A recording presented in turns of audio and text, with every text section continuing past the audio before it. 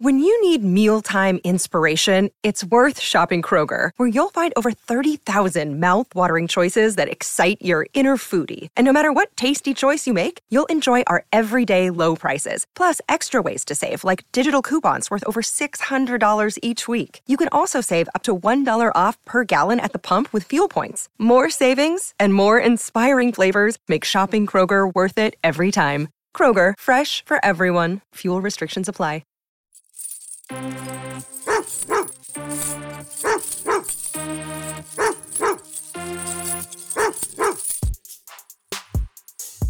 Hey folks, welcome to another edition of Dog Walk Talk. As always, I'm your host, Jake Roos, and with me is PT, Palmer Toms. Palmer Toms, what's up, brother?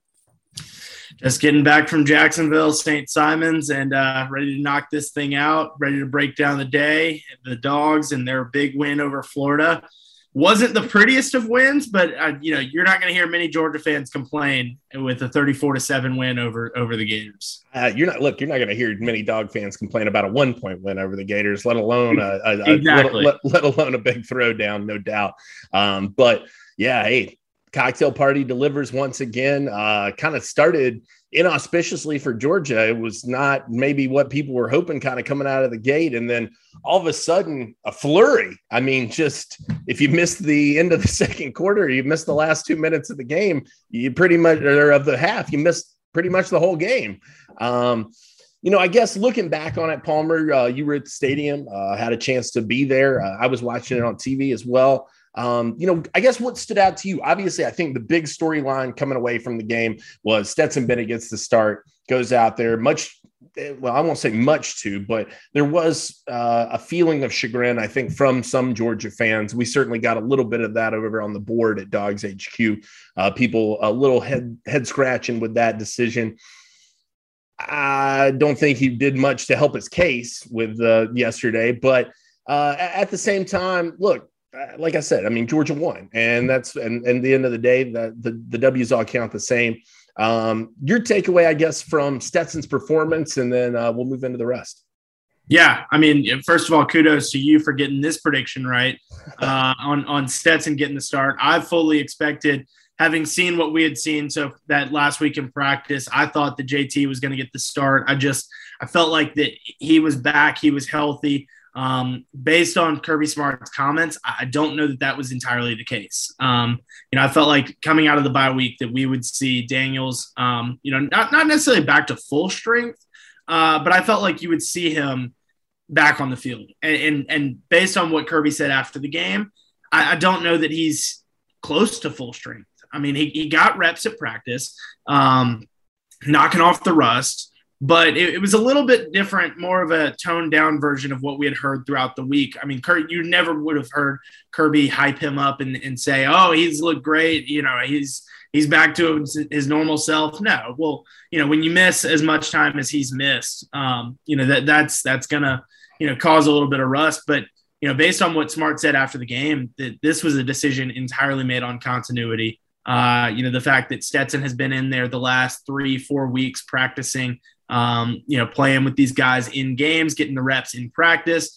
That first team and Stetson Bennett have become very accustomed to each other versus, JT Daniels has been a little bit more removed. And obviously he's still gotten some reps with the ones throughout the entire process, which to me says, hey, we think that you're still our guy at quarterback. We understand that you are working your way through an injury and we need you to get healthy, but we also want you to continue to have this sort of chemistry, this comfort level with the rest of this squad. So to me, the fact that JT Daniels, even through injury, was getting these reps with the ones says a lot about where Kirby Smart thinks, what Kirby Smart thinks of him as a quarterback and what this team thinks of him as a quarterback. But I think the fact that they go with Bennett yesterday says a lot as well in terms of where Daniels is at. Like you said, I don't think Stetson did a ton to help his cause. In fact, I was sitting up in the press box thinking, when Stetson threw that first interception and it was 3-0 Georgia with just over 3 minutes to play in the first half. I thought Florida was going to get the ball. They were going to be able to get a little bit, get their back off the goal line a little bit and maybe go down and get some points, take a lead in the locker room with a touchdown, tie the game with a field goal, or Georgia. It was going to be a one-score game going into halftime. Sure. Even if Georgia got the ball back, I thought that they were just going to be very content going in the situation that they were, given how the offense was playing. Obviously, like we said, if you saw the last 2-3 minutes of that first half, you saw the game, and that's kind of how this one played out. Where Georgia, 2 plays after the interception, Georgia first forces a fumble. Nolan Smith with the forced fumble, the tackle on the play, the forced fumble, and the recovery. Great play by number 4 there. That was less of a forced fumble than he just outmanned that dude. I mean, he took the ball from him. I mean, it wasn't even a strip. He just reached in and said, "Nah, mine." That is mine. Yeah. So you saw how that one played out. 1 play later, they hand it to James Cook. He scores from 11 out. They give the ball back to Florida. 2 plays after that, they get a false start, backed up again to from their 25 to their 20, run for a loss. And then all of a sudden, one hell of a play from Trayvon Walker to tip this ball up. Not many defensive ends are you going to see making a play like that, yet alone dropping back into pass coverage like Georgia has Trayvon Walker doing on that play. But tips it, Nolan Smith, right place, right time, comes up with the interception. I know he was very excited about that one, said that was his first career interception, and had, he and Adam Anderson had been talking about, hey, if I get an interception, I'm giving you the ball. So those 2 guys certainly excited for each other in that play. Again, 1 play later, Georgia scores. And this time it was a 36-yard touchdown pass from Stetson Bennett to Kearis Jackson. So at that point, Stetson did something to earn his spot still. But had Georgia not gotten those quick points, and obviously you add on the Nakobe Dean pick 6 after that to make it 24-0 to go into the locker room. But had it been 3-0, I feel like there was absolutely a change coming. Even had it been 10-0 and Georgia got that first turnover, hands the ball off to James Cook, and they score 10-0, Stetson Bennett didn't really do much to get those 10 points. I felt like, there was all the reason in the world to make that change. Now, when it becomes 17-0 and Stetson has made that throw to make it 17-0, that's when it became hey, I don't know that you're going to see this change. Once it was 24-0, I thought maybe you would see them not make a change as much as they would put JT Daniels in the game to get him back up to speed, back comfortable with these live game reps with the bullets flying. We don't see that. We see Stetson Bennett stay in the game.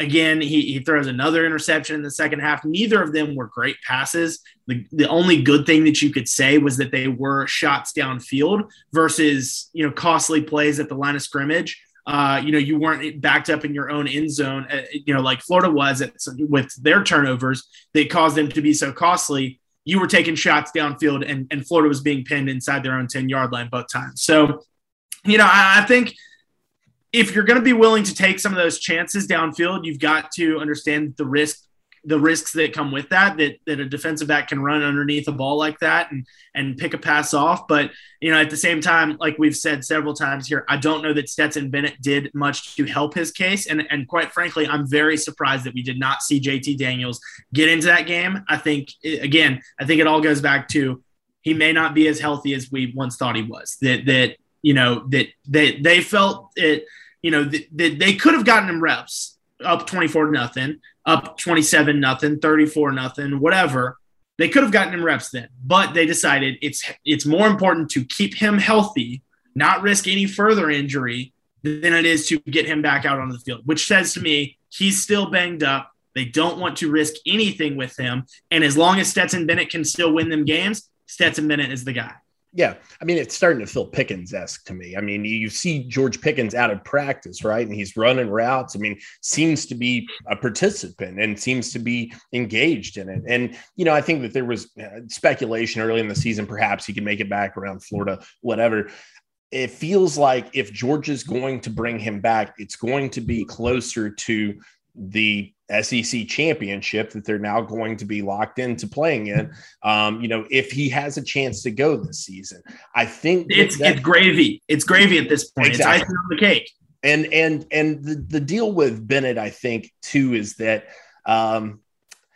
it's Jekyll and Hyde, and you got both of those sides of him yesterday. You got to see the good and the bad. I mean, that throw to Kieras was an excellent throw. I mean, that was an on the money ball. It was a perfectly thrown touchdown. I think what's important to remember too about those interceptions, that first one could have really been a backbreaker.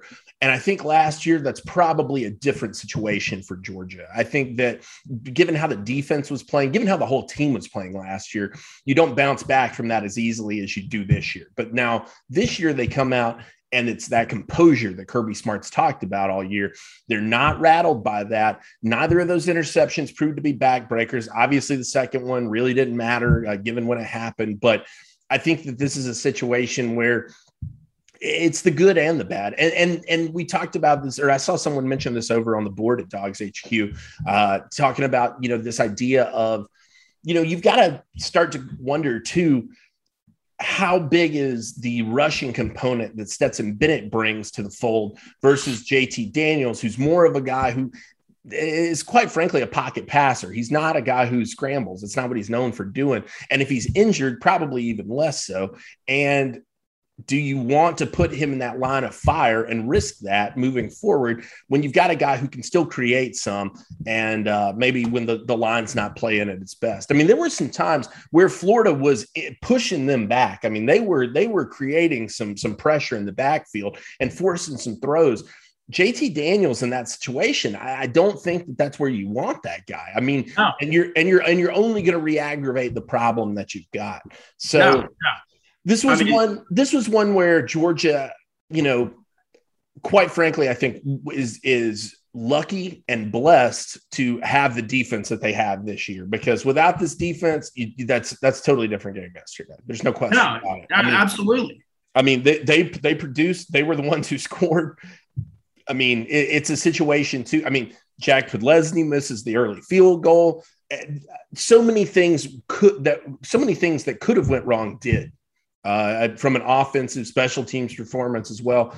But the defense maintains, comes out, and is effective. And, kudos to those guys because, man, I don't know that there's been a game that they came up bigger in this year than against Florida.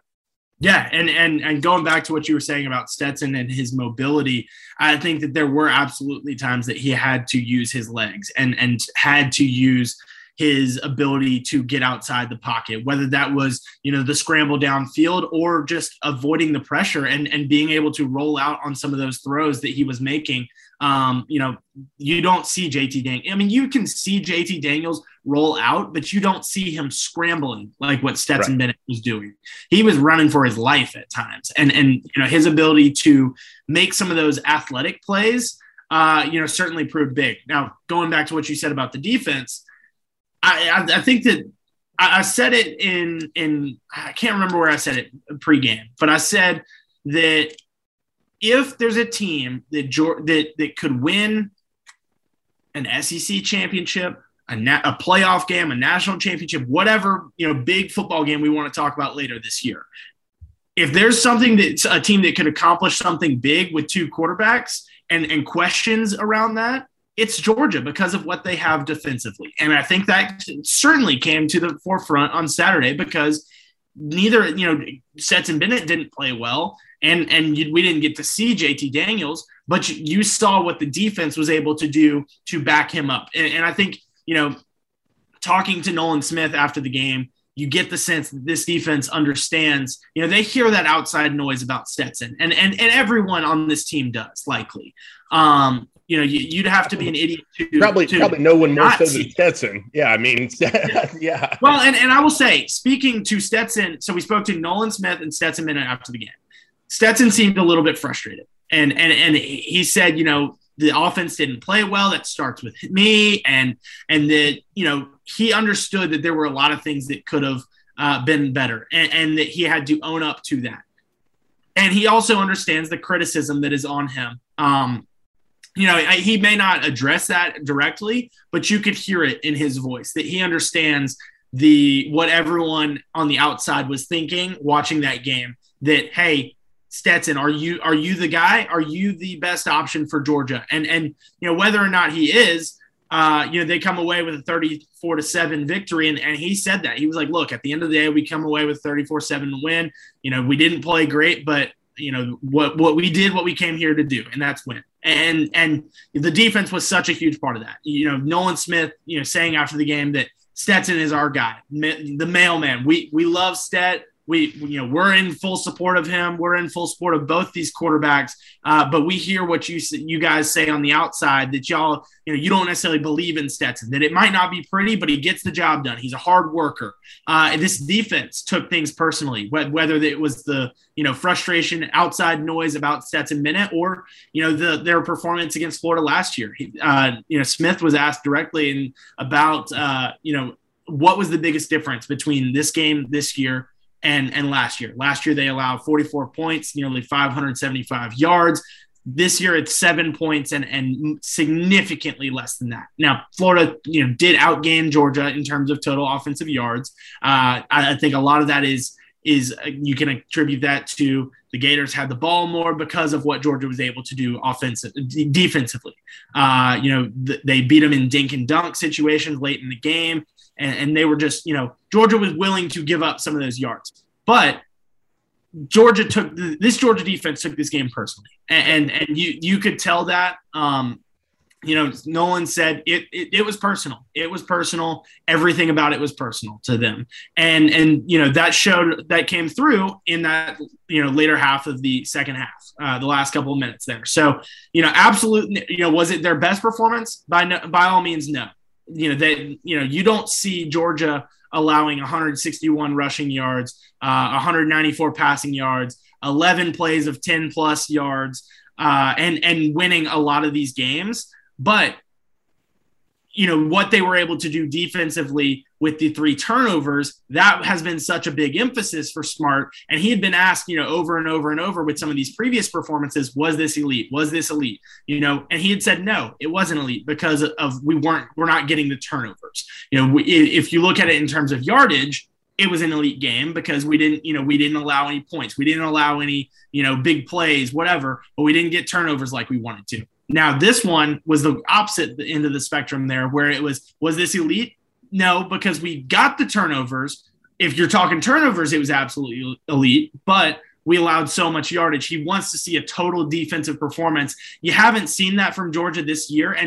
But I think that's because of what they've been able to do, getting off the field with a 3 and out oftentimes, they're on the field so little that they don't have the opportunities to get those turnovers.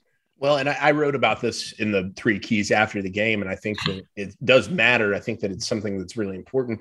I mean, Georgia took advantage of the opportunities that they had. And one of the opportunities they had in this game was that Florida has been sloppy with ball control this year. They haven't protected the ball well.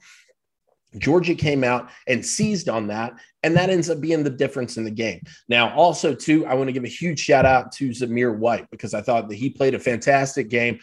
I mean, comes out, lays down that big 42-yarder there at the end. But 7.5 on the day, 14 attempts, 105 yards, a touchdown to go with it. A guy who just gets out there and grinds it out, did it all for Georgia. And once again, ends up being pivotal for them. So a lot of credit to him as well. Some tough runs there. Absolutely. And so I don't know, man, this was one of the weirder this is one of the weirder Georgia games I've ever watched. I mean, just because, like I said, of that flurry of activity, and then there was just not much else to go along with it. Everything was so condensed down, and then it was all over. And so, I think that it was, like you said, I understand the criticisms. I understand people who are frustrated with it. We had a couple people on the board who said, I can't believe Stetson Bennett got all the reps. JT didn't get a single snap. I think that points to your point of, I don't think that the health may be where it needs to be. Again, you're saving him up maybe. Quite frankly, you've gotten through this game. Let's call it what it is. The rest of this should be pretty easy. All right. I mean, there are SEC games. Tennessee's been playing well, sure, but defensively, Tennessee should not be able to hang with you. Their offense is going to probably score. They'll probably be able to create some opportunities. But overall, I mean, you look at the rest of this. Missouri pulls out like a 9 Squeaker over Vanderbilt. Yeah, squeaker over Vanderbilt. You saw how I went for Vanderbilt against Georgia. You get Tennessee after that. You get Charleston. Which is a tough challenge. I will say, if there's one game that I have circled for Georgia the rest of the year, of course, leading up until that SEC championship game, of course, it's that Tennessee game because Neyland is not an easy place to play. Of course. We don't know the game time for that one, but looking at that schedule, it could be a night game, which again, anyone that's paid attention to college football saw what Neyland Stadium was like at night against Ole Miss. That is a rowdy place to play. I've been in there a couple of times and it is not, it is not a friendly environment to be a, road, for a road atmosphere. And so that is not an easy game by any means. No. I don't mean to say that, but I do think it's going to be easier than this game. And I do think it's going to be easier than Arkansas was probably, and probably even Kentucky. Or Auburn. Yeah, or Auburn. God, Auburn's on a tear right now. I mean, so, it seems like the hard part of Georgia's schedule is out of the way. And this one was one that you had circled because I think not necessarily from a talent perspective, you felt like Georgia was ahead of Florida from a talent perspective and a continuity perspective and the way that they'd approach the season perspective. But it still is what it is. It's still the world's largest outdoor cocktail party. It's still one of the biggest rivalries in college football. There's so much on the line. There's so much pride. And you had to have that concern going into this one. I just don't see that the rest of the way. But like you said, too, something else we got to touch on here. Kentucky drops one last night to Miss State. And suddenly, hey, Dawgs clinched the East. As early as you could possibly do it. I'm pretty sure. Georgia now a lot to play in the SEC championship. Obviously, I don't see that getting in front of them or them getting ahead of themselves. I'm sure Kirby's going to be asked that, tomorrow during the press conferences and, talk about this idea of, what does that mean? How do you keep your team focused? He's going to say, oh, that doesn't matter to us. We're focused on this team. Got a lot of respect for what Eli Drinkowitz does and these Missouri Tigers. But man, I didn't realize we had Kirby in as a guest on today's podcast. But the reality of it is Georgia is in. And so now you are the SEC East champions. You're waiting conceivably to find out who's coming out of the West. It's going to probably come down to the Iron Bowl is what it looks like. And that's exciting. I mean, that's going to be fun regardless of how that plays out. But, I guess, is this a milestone? Does this matter? No, I don't think so. Because here's the thing. This is the fourth time in 5 seasons that Georgia has made the SEC championship game under Kirby Smart. They haven't had the success in Atlanta that they've needed to have to accomplish bigger and better things. And that's the goals that Georgia has this year. They could, they have to, this is a checkpoint along the way because you have to do what Georgia wants to do, to win playoff games, to win the national championship. Georgia has to win, go to Atlanta and potentially win it in Atlanta. Now, with the way that they've done, performed so far this season, you might not have to win it in Atlanta. That's a situation that Georgia may have, an ace in their back pocket where they can say, hey, look at what we've done. We went 12-0. We did everything that we could have done in the regular season, and we've earned this opportunity to be in your Final Four. But I don't think if you're Kirby Smart, you don't want to leave that up to the committee's hands. You also have a chance to, maybe the best chance that Kirby has had to knock off an Alabama team that is a little bit down, as compared to previous teams, which, says all you need to know. It's, a little bit down from a national championship team last year. But, in terms of, And it doesn't even matter who the opponent is. I mean, like you said, Auburn has a great chance to be there as well. They've got to get through Texas A&M this upcoming weekend, and that's going to be a challenge. But with the way that they're rolling, like you said, it certainly looks like we are, on a crash course collision to, an Iron Bowl SEC West championship game.